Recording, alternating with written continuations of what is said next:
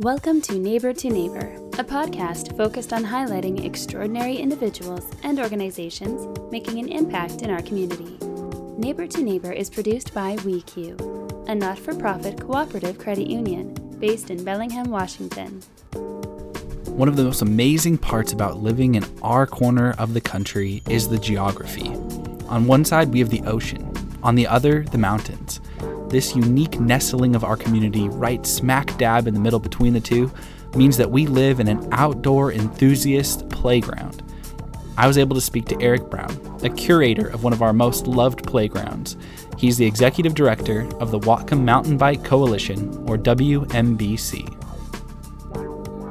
Well, thank you for taking the time to join me today. Why don't you start by telling us who you are and what you do? Sure. My name is Eric Brown, and I'm the executive director for the Whatcom Mountain Bike Coalition. We are a local organization that's mission is to preserve and enhance non-motorized trail access in Whatcom County, and that we do that through three avenues: education, stewardship, and advocacy. That's a lot to unpack. Yeah. So essentially, you work with the mountain bike trails and everything mountain bikes in Whatcom County. Correct. We're mountain bike centric. Obviously, we're all mountain bikers. Our board is all mountain bikers, but we all do everything. We all hike. We all run. We use the trails. We're multimodal, effectively. Not everyone just rides their bikes. We build mountain bike. Certainly, we build mountain bike trails for mountain bikes, but we also build a lot of multi-use trails that are used by hikers, runners, equestrians.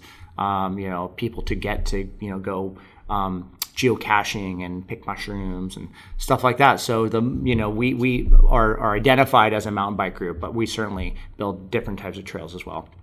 And the trails that you built and you maintain and work on and all that sort of stuff, where are those in Whatcom County? So we do a little bit in Skagit County and on Blanchard Mountain, and we helped with recently kind of helping conserve 1,600 acres of core-acres there. Moving north, we work on Larrabee State Park, and in the Chuckanut Range, basically, we work with Larrabee State Park and also Whatcom County Parks are those two parcels of land. And as we head north, we go into Galbraith Mountain, which is kind of what we're most famous for, and it's the big sort of mountain bike park, if you will, here in the area, and what gets a lot of notoriety. And then we've started working the last couple of years with Whatcom County Parks in another couple areas. One is on Lookout Mountain, which is directly east to Galbraith, and the plan there will be to put an additional 47 miles of trail on Lookout, and that we're already tying the bottom of Lookout into the bottom of Galbraith on the Sudden Valley side of the hill. And then we started that this year, and last year we started across the lake on Stewart Mountain. So you access that off of the North Shore Road, and you go up where the Lake Whatcom Park is, and then we helped build and route the trail called the Chanterelle Trail. And this summer we'll be taking that trail further up the mountain. So we're already planning that, and we're already scouting that. Currently, it ends at a viewpoint where you get a great view of the lake, and you look down. It's about a 3-mile climb up right now, and we're going to take that further up the hill, and it'll be about the same grade as we go up. And then we might be working on a downhill specific mountain bike trail as well, but we'll see how much we get done this year.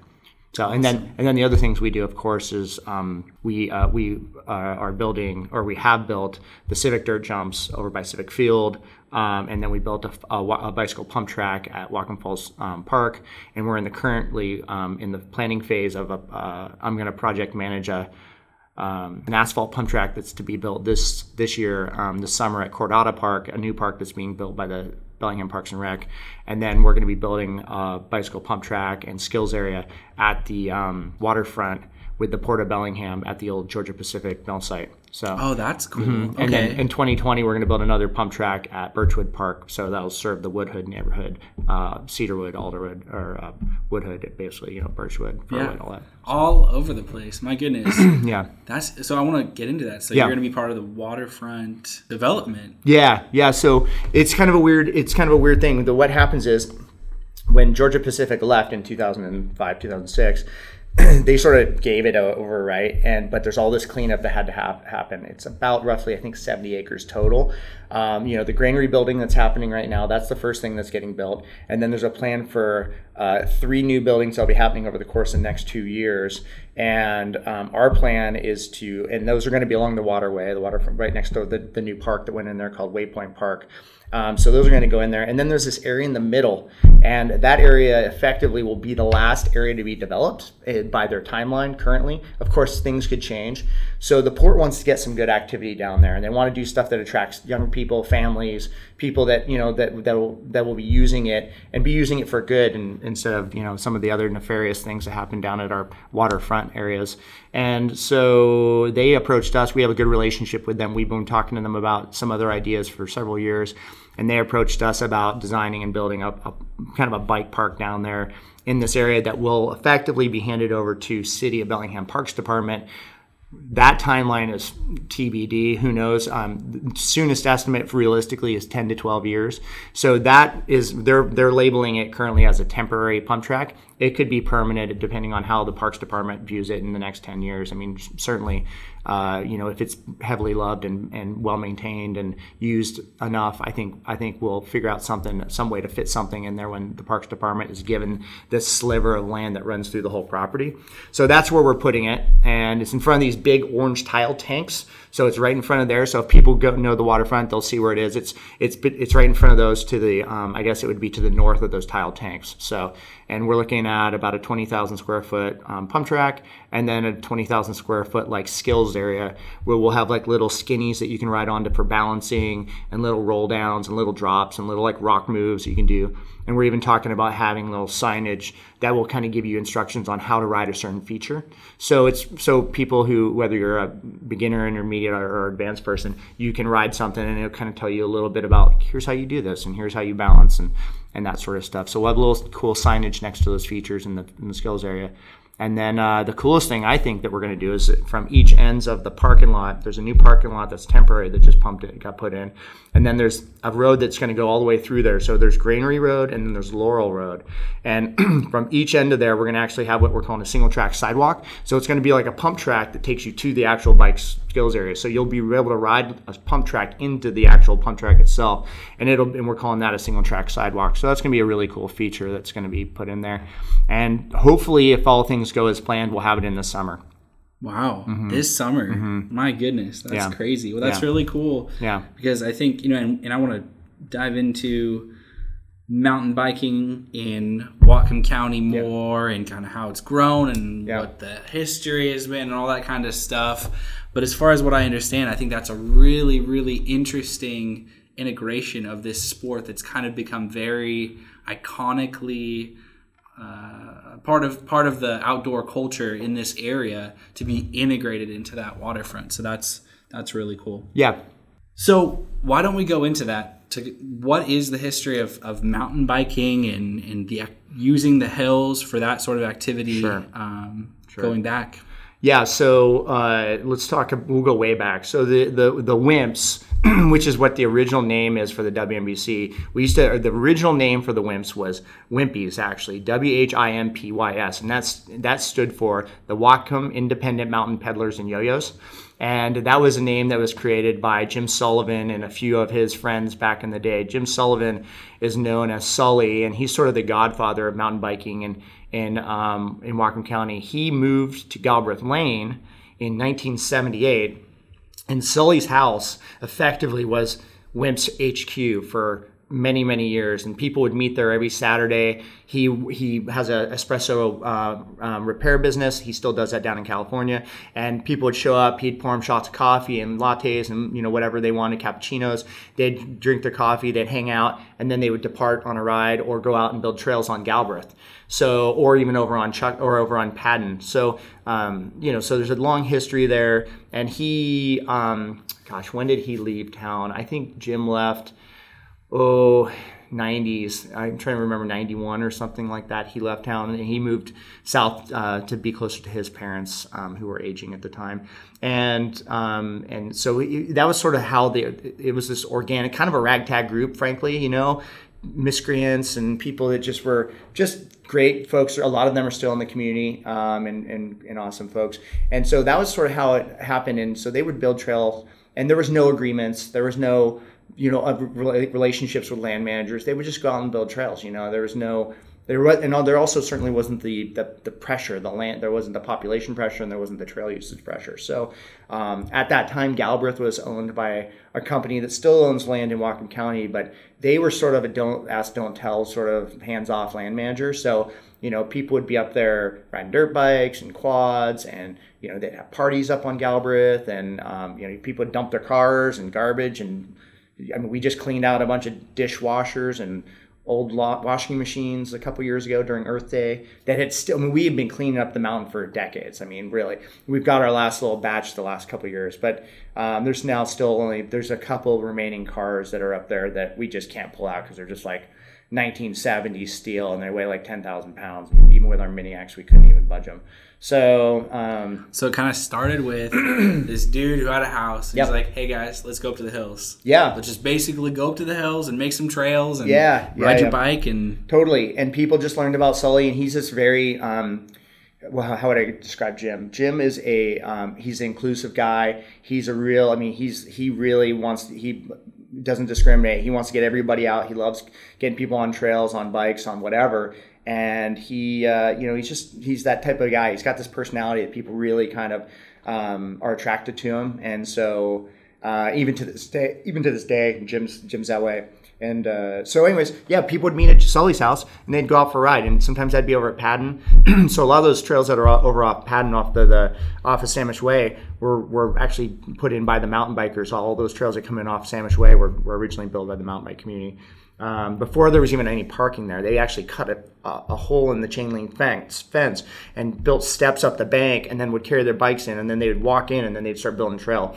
And that now goes over to where the whole dog park area is at the back of the park and everything like that. So, and so that's really where the start of it came about. And then when Jim left, Mark Peterson, who works here in town at a nonprofit called Sustainable Connections, Mark then picked up the mantle when Jim left and really took things to a new level. And he was our vice president of the WIMPs for 5 years, but then he was our president for 17 years. So Mark really just kept it going. And in 2001, Mark actually got our very first stewardship agreement on Galbraith with the owner at the time, Trillium Corporation, who had purchased it just not long before that. So Mark got that agreement going, and we actually became the official stewards on the mountain, where we had the authority to work on trails, build trails, that sort of stuff. And the only thing that was the big stipulation for us was we had to follow certain standards, but beyond that, we also had to carry insurance. So we have a big insurance policy in case something were to arise, and that's part of our agreement with the landowners even currently. So. Also went out on Chuckanut. There was a couple of people who lived on Chuckanut near the bottom of the mountain, and Galen Rockenbach, as an example, was one of those people. I've never met Galen. He moved out of town before I got here, but he built a bunch of the trails up on Larrabee State Park back in the day, and there's a gaggle of interesting trail builders from those eras, ain't even this era, I guess, but who were out, toiling in the woods, doing their own thing and building trails. And Galbraith at the time when we started our stewardship agreement, and even well into it, even well into that whole process back in the 2000s, it was this kind of disparate trail network, because you would have a trail builder who'd be like, "Oh, I want to put a trail over there," and it would just go from A to B, and it didn't connect to anything, and it was this weird out in its own thing. And we've really kind of focused on making the trail network more better connectivity, and thinking about what type of users we want to accommodate in certain areas, and how we want to accommodate maybe downhill traffic versus uphill traffic on some trails, and think about how the lower part of the mountain should accommodate beginners a little better and kids, because you have less fitness to get in those areas, or less skill. So we've moved the skill level as you go up the hill. You add more skill level, and you add kind of more features and things like that. So basically, creating a trail is kind of cutting a path through the woods. Yeah. Essentially, and that's why all these people are just I kind of want to have a path in the woods so I can go walk on it or ride on it or something. Totally. And so what the organizations like your own, what they do is they add a little bit more thought to it, kind of think about who a broader audience is, how to be a little bit more inclusive. For sure. And so instead of just cutting a path through the woods and just kind of seeing wherever it goes, it's kind of thinking well, what is the whole map of of the mountain look like, and how can we make it make sense more? Exactly. So, we think about it a more holistic approach where, let's pretend it's an access trail. You don't want to have jumps on an access trail, right? You want to have it be like, if it's your primary route on or off the mountain, you want it to be accommodating for all uses, right? You don't want to have it be a downhill jump trail. And so for those access trails, we think about, two-way traffic, dog walkers, kids, hikers, bike riders riding up and down. You got to think about it in those perspectives and kind of go, okay, is this going to work for both directions? Is it going to work for all these uses? You don't want to have, riders coming down speeding on some kids who are hiking with their dogs, Mm-hmm. So we look at it from that standpoint, and then and then we work, and the reality is, and I started this my own way as a trail builder, was you build for yourself, you build for your friends, you build the type of trail you want to build. You don't really think about how anybody else is going to utilize it. And we do that, and our builders, I would say, still do that, but we all sort of are, a decade or two into this now, and we all think about like, well, how does that work with the overall trail network? Yeah. And is it necessary? Is it redundant? Are we, what need are we filling? Does it get you somewhere? Does it take you to a vista or viewpoint? Does it get you from a trail to trail? That's cool. Yeah, like think about like, does it take you by some really cool like glacial erratics or like a cool old stump or things that like features that are really cool along the way? I see. Okay, I'm kind of getting the thought process down a little bit more. Like, so if you're building something, you're like, I really want to go buy this thing, so let's add some thought, and let's have it end here, and let's have it connect to this, and totally. As opposed to just being like, let's start cutting some trees back and just see where it goes. Yeah, exactly. Yeah, I mean, we spent a lot of time scouting before you ever even put run your chainsaw or put a shovel on the ground. I mean, scouting is really where a trail is a well-routed trail, a poorly routed trail is, you can never truly, you're never going to make it great. I mean, you can put Band-Aids on it, but it's putting lipstick on a pig. And so like a really well-routed trail is evident that somebody took a lot of time to think about how it goes, where it flows, things that make sense for the type of trail it is. So yeah, we pride ourselves on that. That's cool. Yeah. So you keep on using a phrase, and I think it's almost obvious what it means, but you keep on saying stewardship, or we're stewards. Right. Let me define it as I understand it. Sure. You correct me. Yeah. Other people own the mountain, logging companies, whatever else. Sure. You guys say, hey, we'd like to take care of this, and we'd like it to be awesome for people to use. Yes. You get the agreement. They say, yeah, that sounds good. Right. You might have some standards that they put into place that you kind of have to follow. Maybe if they need to log it again in 15 or 20 years. Yep. But ultimately, you're kind of the people that are on the mountain using it, and they're cool with that. Yes. Yeah. Cool. Yeah, and that's whether it's Whatcom Falls Pump Track, a trail in Chuck and Galbraith Mountain, or a trail that we've built and we've said we'll take on and we'll be responsible for. That's really the gist of it. Is we take it seriously. We're responsible for the upkeep and the maintenance and keeping riffraff off the mountain and things like that garbage isn't happening, and being good neighbors, right? We have access points where we come through neighborhoods. And so we do a lot of like things that I would consider us as being good stewards that have nothing to do with trails, like interacting with the neighbors and making sure that the interactions with the biking or hiking or running community is going well. So those are just as important for us in a lot of ways, because if you start to upset those neighbors and they start getting up in arms, then you're creating bad blood, and nobody wants that. Mm-hmm. So so we take it seriously, and I think it shows because like the local land managers really rely on us and they trust us, and that's taken a long time to gain, and we certainly don't want to lose that. Yeah, that's really cool. Yeah. So, I mean, obviously you started just listing off, we're doing this, we built that. I mean, it just creating playgrounds all over Whatcom County, Skagit County, just creating more awesome places for people to experience mountain biking. And you keep on using phrases like pump tracks and asphalt tracks, and it's just different types of riding experiences for different ages and different audiences. Yeah. Well, and I mean, I think the one thing that a lot of people think, especially if you ride Galbraith enough, you see these people on all these, on all level of bikes, right? I mean, truly.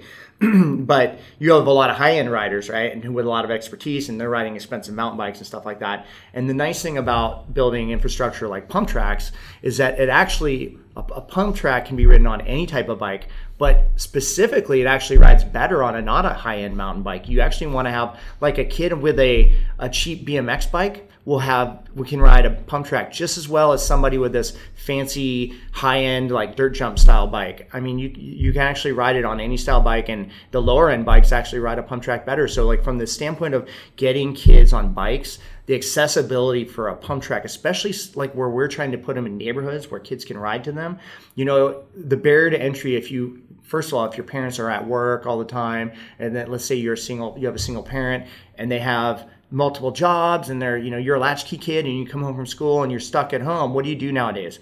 You sit there and you play on your Xbox, or you play on your laptop or your iPad or your phone. And what we're trying to do is put these pump track facilities in neighborhoods where you get home, you get on your BMX bike, or heck, you go right from school on your bike and you ride over and you hook up with your buddies.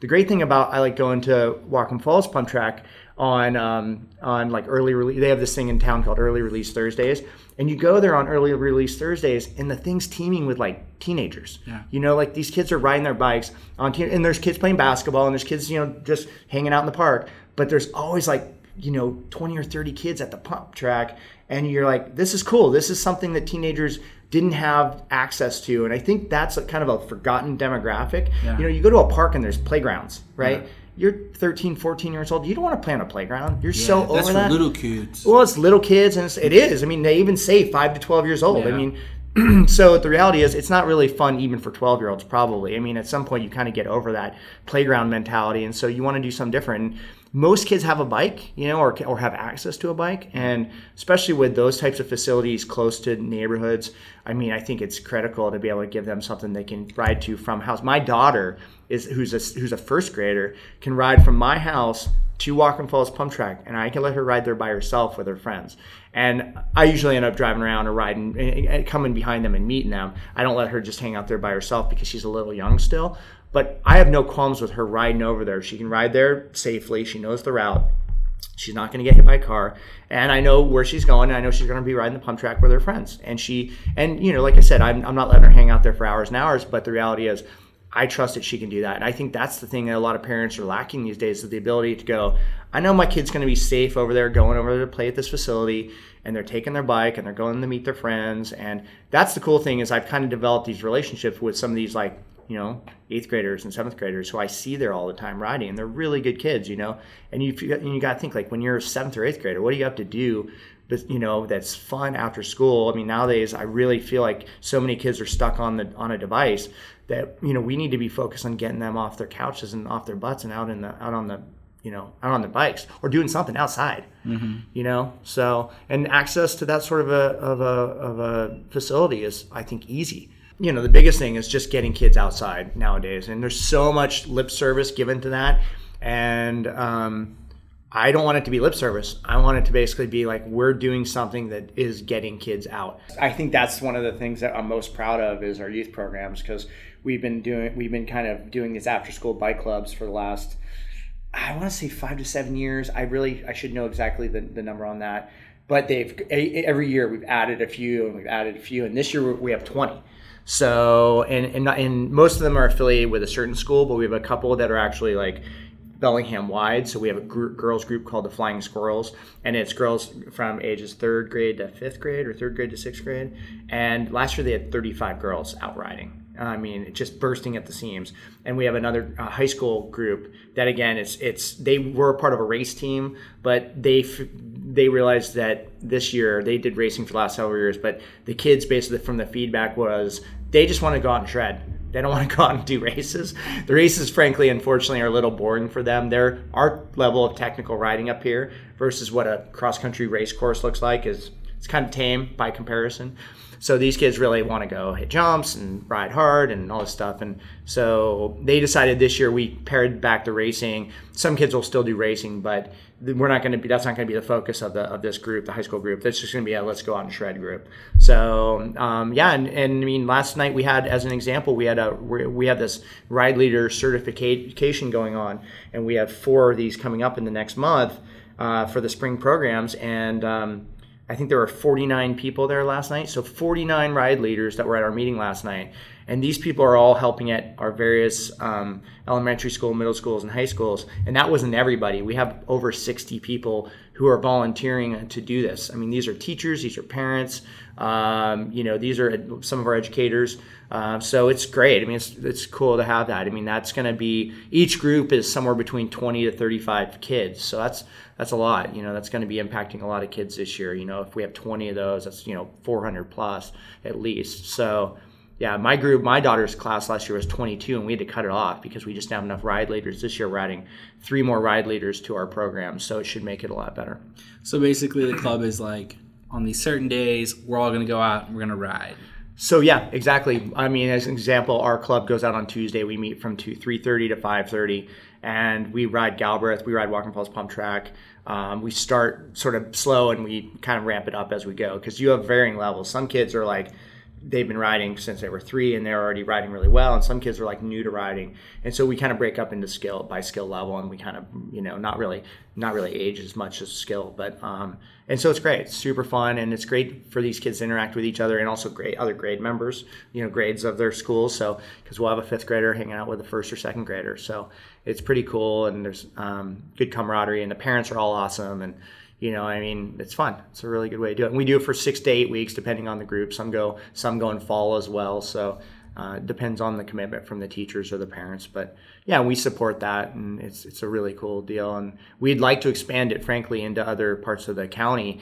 It's difficult because our riding locations are all like Bellingham centric. So if you factor in transportation, then that's a whole different thing for parents to have to transport from Linden or Ferndale down to our area. So are there not different trails to ride in Ferndale and Linden? There are like you could ride like a Hovander Park and stuff like that. They're just flat, sort of gravelly trails, kind of more like kind of not as exciting as we really want to do. And we could do that. That would be something we could do in the future, as we've kind of discussed. Again, it's like you want it to be at close proximity to those schools. The further you go, the higher the barrier to entry, right? So and we're blessed, in Bellingham, a lot of the schools even have like the interurban trails near them. So you've got 65 miles of interurban trail, those gravel trails that wind all over everywhere. So a lot of schools, probably the majority of them, have some access to some of those. So it's one of those things where the infrastructure is in place already, right, for us. We've got Galbraith close, we've got the pump tracks we're developing, we've got the greenways trails that have been built over the last 30 years. So we've kind of got a big leap on everybody. We do want to do some sort of, pump track or some sort of a skills area in Blaine, Linden, Ferndale area in the future. It just really is going to take we're going to have to work with those communities to get those to happen. Yeah. Yeah. And so just to define it, pump track. Yeah. What's a pump track? A pump track is it's a closed circuit. So meaning it doesn't have like a start and a finish. Like a BMX track, right? A BMX, you have a start gate and then you have a finish where you're trying to race somebody. Pretend that you took that BMX track and you took those 2 ends and you tied them back together. So you ride around this loop, and it can be a loop, it can be a figure eight, it can be all sorts of things. And the idea is to generate speed without pedaling. And what you do is you actually, across the pumps, which are undulations, which we build up and down. So you actually pull up on the face of them and you push down on the backside of them. And when you do that, that's what we refer to as pumping. And you actually generate speed as you go along those undulations. And so you can get going quite fast actually when you're pumping. And if you're as you get proficient, and actually as you get a little more fit, because you start getting, it's actually a pretty good workout. And so you just, we typically, not all pump tracks, but usually you have like a start ramp, which is at Walking Falls, we have a pretty good sized start mound. And so you do a roll in first, and that's what generates your initial speed. And then it's on you to keep the speed going as you go. And I mean, you can do all sorts of combinations of piecing different sections of the track. So there's crossovers where you can be going this way, and then you can cross over and come back on that same section. And yeah, it's good. It teaches it also, well, besides sort of like getting you fit, because it is a workout, it teaches you bike handling skills. Pumping is actually something you can do on trails to help generate speed when you're riding. It teaches you cornering, good balance. So it's a really good skill builder. Plus, they're just super fun. The barrier to come in on a pump track is really low. Because if you aren't good at pumping, you just go slower. If you go faster as you start to pump, then you can start stuff like you can do stuff as you like. Instead of pumping from pump to pump, from the peak to peak, you start doubling them up and jumping them. So as you start generating speed, you then start doubling, and then you can double. And then as you start doubling, you really start gaining a lot of speed. Wow. Yeah. We're fortunate. We have one of my friends is arguably the best women's pump track rider in the world. Lives here, and her name's Jill Kittner, and she lives on the other side of Whatcom Falls. So she's a big proponent for these, and she's been really helpful with dealing with the parks, helping with the parks department, and folks getting them on board with it. I mean, she is probably arguably the best women's pump tracker in the whole world. So, and she's a bronze medalist in the Beijing Olympics in BMX. So she's got the cred. She's won 2 world titles. So she's in mountain biking. So she's legit. And so having her and her husband, who's also a professional mountain biker, right at Whatcom Falls was a huge bonus. And she helped with the design and the layout and stuff like that. And actually some of the initial funding for it too. Interesting. So do we have a lot of famous bikers around here? Yeah, we have a few. We have a few. Yeah. And they kind of, did they grow up here and this is kind of the environment that kind of bred them, or is this kind of just where they landed, or? Most of them landed here, for the riding and stuff like that. Yeah, we have a few. We have like Jill who rides for, as a professional, and her husband Bryn are both professionals. I mean, they raced professionally for 20 years and they have, and they're amazing. And Jill won Queen of Crankworks the last 3 years, which Crankworks is an event in Whistler, but Crankworks actually has a world tour. They have many events around the world, and she's won that tour, and what's called the Queen of Crankworks. She's won that, I think, 3 or 4 years in a row now. I think 3. So she's kind of like real high level. Bryn, her husband, is real high level. Spencer Paxson, who rides for Kona, he's real high level. I mean, we have those guys who are kind of like superstars in the mountain biking world. But then we have people like Laura Sternberg and Steven Ettinger and Shams March, and we have some really big time riders for sure. So so you said basically a lot of the times they didn't start out around here; they landed here. Yeah, they moved here for the riding. Yeah, they moved here for the riding. Yeah. So is this area recognized for this sort of thing? Does it have a reputation? For sure, definitely. Yeah, we are we're definitely on the radar as far as some of the best riding in the country and in the world for that matter. And it's been a slow burn, right? It's not an overnight thing. A lot of people think like, we've been kind of on the map, but Kona Bikes has been here for a long time, and that sort of helped get us a little bit of notoriety. They're out of Ferndale, and they've been here for at least 20 years, probably longer. They've been in business for over 30, I think. So we have these great trail networks, and the accessibility from town is really, I think, important too. You get here, and then it's like you can ride your bike to Chuckanut or Galbraith, and pretty soon to Lookout, and that's other areas. So that's, I think, really, really appealing. And then we've got this really great trail building community who's just kind of voracious and always wanting to do more and build more, and so. I think, we get sort of these accolades, and we get these awards essentially. And, if you look at, I'll give you an example, there's an app that mountain bikers use called Trailforks. And Trailforks is, if I go to like Whistler and I'm going to go ride my bike, I use this app to try to find some trails, and I use it all the time. And it's used around the world. It's obviously more popular in the Northwest because it's based out of Squamish, but nevertheless, it's used worldwide. And if you look at the trails in Washington State on Trailforks, the top 3 trails in Washington State on Trailforks are in Galbraith. So, and there's a national website called singletracks.com, and for like the last 5 years in a row, Galbraith has been named the best mountain biking place in Washington State. So, I mean, we're on those lists all the time. And it's cool. I mean, I think it's deserved. We certainly have the community, and I don't know how many bike shops are in town now. I'd say 12. I think we're almost 1-to-1 with breweries now. I think there's 13 to 12. I think that those go hand in hand. Like if you go to Bend, it's kind of the same thing. If you go to Asheville, North Carolina, it's kind of the same thing. The bike, the brewery kind of ratio is kind of always tends to be 1-to-1. But and then we have, like I said, we have Kona that's been here a long time. Transition Bikes, who have moved up from Seattle for the trails as well back in, they've probably been in town 12 years now, I would say, because they moved up here a couple years before I did. And then Evil Bikes just moved here, and they just moved to Fairhaven. I don't know if you've seen their facility or not.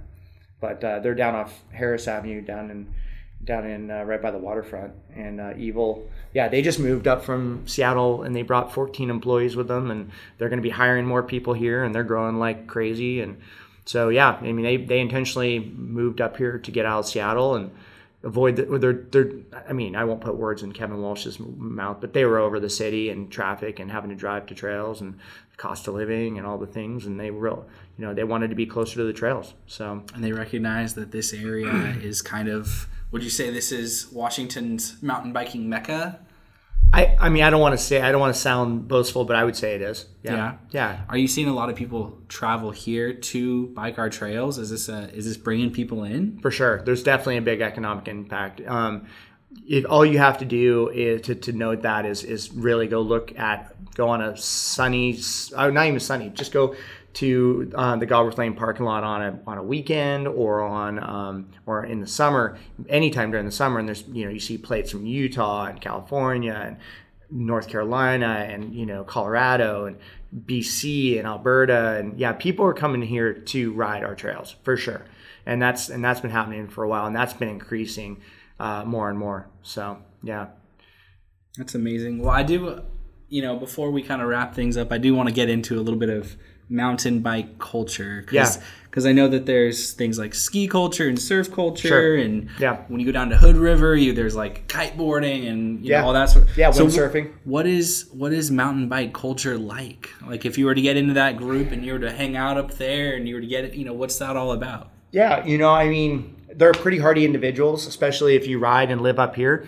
because as you know, Keith, it rains quite a bit. So there's this culture of our community is really cool because a lot of people like myself have moved here for that community and moved here for the trails. And so there's this real cool culture of giving back and volunteering for events. Like we put on races and we put on events. I'm turning volunteers away. Like almost every event we do, I've got a waiting list for people that want to volunteer on stuff. And that's, there's so many nonprofits that would give their left arm for that. And even mountain bike organizations that would give their, we have this event called Shoot the Trails, where if we could put 400 people more into that event, they would fill it. But, we have a limit on, because of the venue we use, and we love the venue. It's just, it's a little too small, but we packed that place with 800 people. And we have a waiting list for people on tickets. So we have this really involved community that really want to help out. I think kind of like with our example about like ride leaders, all these parents want to help out. They want to ride with their kids, and that's the other thing that you have the people who have moved to town like myself, and then all of a sudden I'm having a family, and I've got a 7-year-old, and I ride with my 7-year-old, and I ride with kids, and that's the other thing is like the next gen around here is going to be berserker because the kids are riding at such high levels. The teens that I know, that I've known for a long time, that are in sophomore, junior, seniors of high school, they are so much better bikers than me now. Like so much. They're so good. It's funny because I've known these kids for a long time, and when they're tiny and they don't really have the strength to climb up to the top of the mountain, and now they're all like 6 foot something, and they're like doing 360s on their bikes and stuff like that in the air, and you're like, what the heck just happened? When did you get that good? And I think the culture though is, and I think if you were going to define our culture here, that would be part of it. I think you would say, we've got this community that's really vibrant, and we show up to meetings. Like we're having a meeting tomorrow night. I'm sure I'll see 50 or 100 people from the mountain bike community at that meeting tomorrow night to talk about trail planning down at Chuckanut. And we show up to those, and people are really, really interested in that. And I think whether it's going out and digging, that's the other thing that we have, is we have this community of we have build days, depending on what it is, 50 people show up, it's like, you've got to have your stuff together to be able to navigate 50 people on a trail day. And we get a lot of stuff done on those days, amazing amounts of work done. And what, again, kind of back to my other point, is those parents and folks are bringing their kids, and those kids are learning sort of like, hey, these trails don't maintain themselves, right? These trails don't just pop up magically and these trail gnomes pop out of the woods at night and sprinkle fairy dust and make these trails happen. It's done through a lot of grit and hard work and sweat and being out in the rain and in the cold, and kind of making it through it. And I think that sort of is our defining sort of piece about our community, is that those folks that really aren't afraid to roll their sleeves up and dig in and help out on trail days or at events or any way, show up to a meeting, make their voices heard where they need to make them heard. I think we've evolved and we've matured as an organization. The professionalism that having a staff really does and bring, and the other thing that it does is allows us to look further out. I'm looking at projects 5 to 7 years out now. And as a volunteer, you're looking at the thing that's right in front of you. That's just the reality. But I would say if I were to define our culture, it's this absolute thirst for giving back to the community and being a part of it. And not just I call the term is takers. Takers are people that just ride their bikes all the time, never get back, never pick up a shovel. And some people say, I'm not going to do that because I'm going to donate some money. Cool, whatever. A lot of people donate money and then they also throw some dirt. And that's cool too. So, I'm really, really proud of this community and proud to be a part of this community. I think we have a bright future in the county and in the, Bellingham and hopefully in the north part of the county and the east part of the county, because we have some stuff happening in the east part of the county near Deming in the near future. And that's the other thing, is we want to support more of those rural communities and be able to, when you start talking about tourism dollars, not just have them be defined by Bellingham and be Bellingham centric, like focus on hey, how can we help out with Deming and Maple Falls, and by putting these really cool trail networks out there that does bring not only tourism in the form of Bellingham, but also tourism from from Seattle, Vancouver, and people from around the beyond Washington State. So there's that aspect. Some of these communities are hurting. They any sort of an injection into the community is important, in my opinion. Yeah. Well, that's amazing. I really enjoyed talking to you and learning. I think there's just so much going on, so much you guys are doing. How would somebody learn more about the WMBC? Well, first and foremost, you go to our website. That's probably the easiest way, and that's www.wmbcmtb, so mountainbikemtb.org. Or just like us on Facebook or Instagram. You can subscribe to our email list. There's multiple ways to interface with us, and if you have a question, you can always just, there's a contact form on our website, shoot us an email. We're usually pretty responsive to those and get back to you within a day or two. That's the easiest way. And then we have a Google Calendar, so you can track what's going on. If you have Gmail, you can, I don't know, folks sometimes don't realize this, you can subscribe to a calendar, and that can autofill, what's coming up, and you can say decline or accept, and then you can add it to your own Gmail calendar.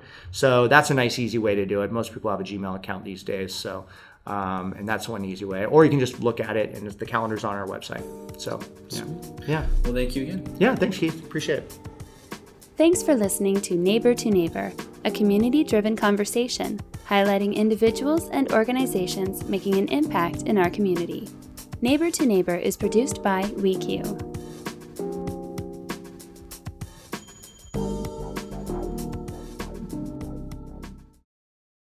Unless specifically stated otherwise, WeQ does not endorse, approve, recommend, or certify any information, product, process, service, or organization presented or mentioned in this podcast, and information from this podcast should not be referenced in any way to imply such approval or endorsement.